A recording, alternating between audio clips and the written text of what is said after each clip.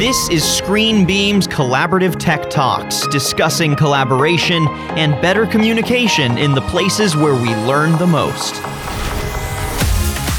Hello everyone, and welcome to another Collaborative Tech Talk brought to you by ScreenBeam. I'm Tyler Kern. Thank you so much for joining me today. On this episode, we're taking a look ahead to 2021 and talking about how to apply the lessons we've learned in 2020 when it comes to creating a safer learning environment for students, for teachers, for everybody. And joining me today is David Lopez. He's a Senior Manager of Strategic Alliances at ScreenBeam. David, thank you so much for joining me. Hey, Tyler. Good to hear you again. Glad to be here. Well, it's always good to get a chance to talk to you a little bit more about what's going on in the classroom. And of course, we're going to take a look at the trends that we've seen in 2020 as well. But we know that 2020 has been a year full of challenges and changes for the classroom setting, David. So what lessons do you think can be learned and maybe gleaned from this year that can be applied moving forward? Yeah, it's really it is a challenging year. I think challenging is probably a less than descriptive term for a lot of people when it comes to districts and what they're going through, what teachers are going through. We've learned that nothing stays the same. We've learned that you have to be flexible. You have to be flexible with not only how you do things, but in some cases, where you are when you do things. And that's been a real challenge for a lot of school districts because information is on a constant fire hose of information is always is there. So school districts are trying to take all that information and then convert it into stuff that's digestible for teachers and students and parents. That's been a huge deal. I think communication is definitely something that a lot of districts have learned how to do better. If they didn't already have something in place, then something is now in place that, hopefully is able to communicate the right information at the right time to the right people. And that's something that we learned a lot in crisis, and a lot of crises in our history. You learn how do you communicate quickly. And the internet has certainly helped. Technology has certainly helped. But with that, technology has presented a lot of challenges. So that's where people are still struggling with the right way to do things. Absolutely. You raised a lot of good points there. And, I think that this kind of being the end of 2020, and as we look ahead to 2021, how can districts and schools be taking these lessons and taking some of the things that you mentioned and applying it forward, especially when it comes to budgeting and their end of the year budget and looking ahead and setting themselves up well for the future? How can those things play together well, taking the lessons and then applying that to your budgeting and things along those lines? Yeah, that's really a good question. We have seen a lot of districts. What we've seen in the technology and the education technology industry is a lot of budgets have stretched when it comes to the buying cycle and when they're able to buy things, when they are buying things, and how they're looking to use that money. We know that with the government has provided some relief to a lot of districts. So when they're wrapping up their budgets, when they're looking at that, or when they're looking at how to utilize their money, a lot of them are saying, okay, well, we're not spending money for what's happening right now, but we're spending money for what's going to happen, what we think is going to happen in the future. And so the end of the year budget and how that applies is, okay, what do we do in 2021? Like you said, how do we get ready for, hopefully we're seeing the light at the end of the tunnel with this virus, with vaccines and other things. And we're seeing a lot of data that tells us, students are okay in the classroom for the most part, but I don't certainly want to get into the politics of that. But, that's what districts are looking at. That's what you're seeing. So they're trying to spend that money is really kind of tough, especially when funds are short. But there are different ways for schools to do that. So have funds been made available to schools to help create, safer learning environments and maybe to help with some of the challenges that 2020 has brought on? Have there been funds that have been made available to districts, to help cover some of those costs? Yeah, and then that's, so the government relief fund, the CARES Act is the biggest one that, is available, and that's the coronavirus. I think it's the Coronavirus Relief Aid Relief and Economic Securities Act, the CARES Act. That money has been made available for, I think it's like $150 billion that was set aside to helping schools. Really what the idea behind those funds is look, we know that schools had budgets that were approved, and then all of a sudden COVID hit and things have changed drastically. The changes that occurred between, now, several months ago and December 30th, let's look at how do we help schools spend that, get that money in their hands. And then I think the limit on that money is spending it by December 30th of 2020. Now, that's a lot of school districts are up against that right now at the end of the year here.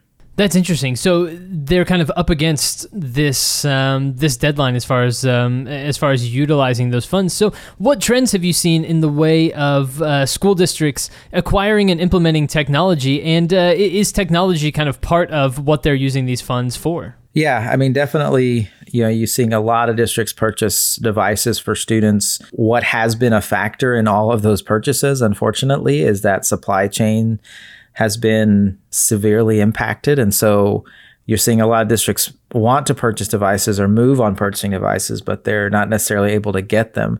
And so I don't know for a fact that you've seen schools say, okay, well, if we can't get these devices, we're going to do this instead. I don't know that's the case.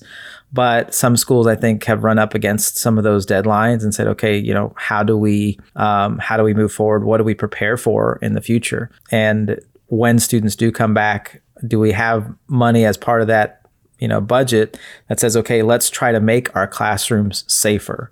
Let's try to make our experiences in the classroom safer for students and safer for teachers, importantly as well. And can technology be a part of that? Can the budget that we have be used for that? And I think there are some ways to do that. So how can ScreenBeam help provide solutions to, create a safer learning environment in the classroom and to utilize technology? Talk to me about how ScreenBeam is able to do that with whatever a school district's particular budget might be at this point. Well, yeah, and we have talked to a lot of districts about this and actually have had districts come to us and say, let's figure out how to make this and put this in place for when our teachers do come back, and some schools that teachers are already back, that making that experience better. Because ScreenBeam, as at our core, we are meant to be a device that you plug in and you plug into your screen or to your projector, and you don't really ever have to touch it again.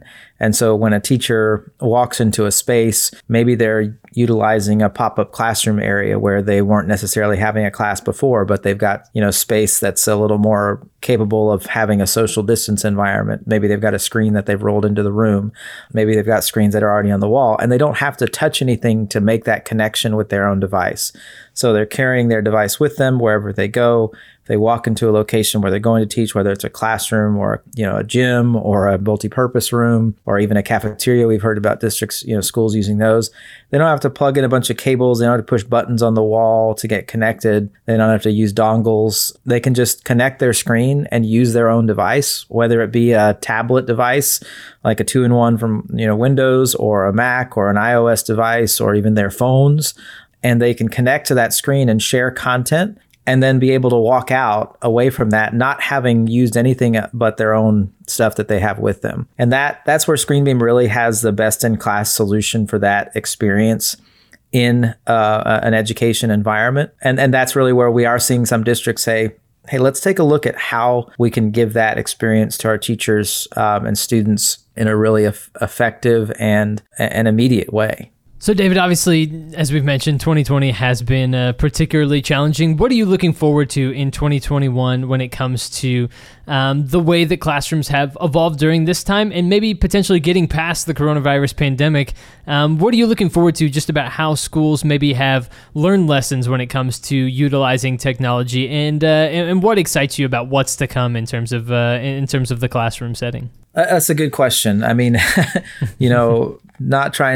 can't be a prognosticator about all this stuff, but I can say that I do know from talking to a lot of teachers and some of the stuff you read online, some of the frustrations that you see, and it's vented by different people in different ways, whether it's through people actually venting or people being humorous about it or people complaining. But one of the things I know that the sense of normalcy is really what people are wanting when it comes to this stuff, and realizing that, look, we have a job to do as teachers, as educators, as school districts.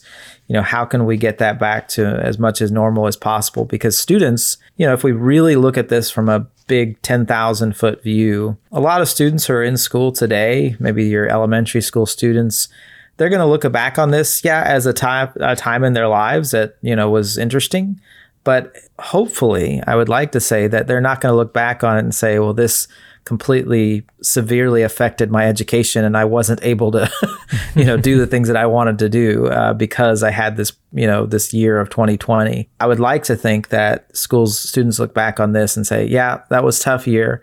We got through it and I was able to continue my education and continue to do the things that I was trying to do without too much hindrance. And that's what I hope for. ScreenBeam, I know, we're a really small part of that, but we do provide a good solution for those schools that are looking to get back and again, provide that safer environment. And the benefit of our technology really is it's not something that's just meant to be used in this environment. It's not a plexiglass shield. It's not those things that schools are spending money on, CARES Act money on.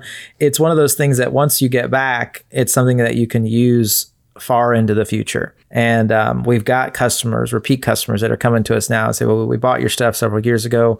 We want to upgrade. We've even got customers that saying, we trying to be, wireless several years ago. It really didn't work out. But now we realize, we have to be there because of X, Y, and Z. And one of those reasons is, again, providing that safer, contactless experience in the classroom and conference rooms and boardrooms and things like that. And, we are the industry leaders in making that happen in an effective way. It's a long answer, but but it's the way it is. It's a long answer because there's a lot to look forward to, and I think everyone is looking forward to some anticipation, hoping for better days than what we've experienced in 2020, and better times in the classroom and utilizing technology. And so, David Lopez, Senior Manager of Strategic Alliances at ScreenBeam. David, thank you so much for joining us today, talking a little bit more about ScreenBeam solutions, as well as just where we are in terms of what's going on in the classroom these days. So, David, thanks again. Thank you, Tyler. Really appreciate it. Absolutely. And everyone, thank you for tuning into this episode of Collaborative Tech Talks by ScreenBeam. We appreciate it very much. If you're not already subscribed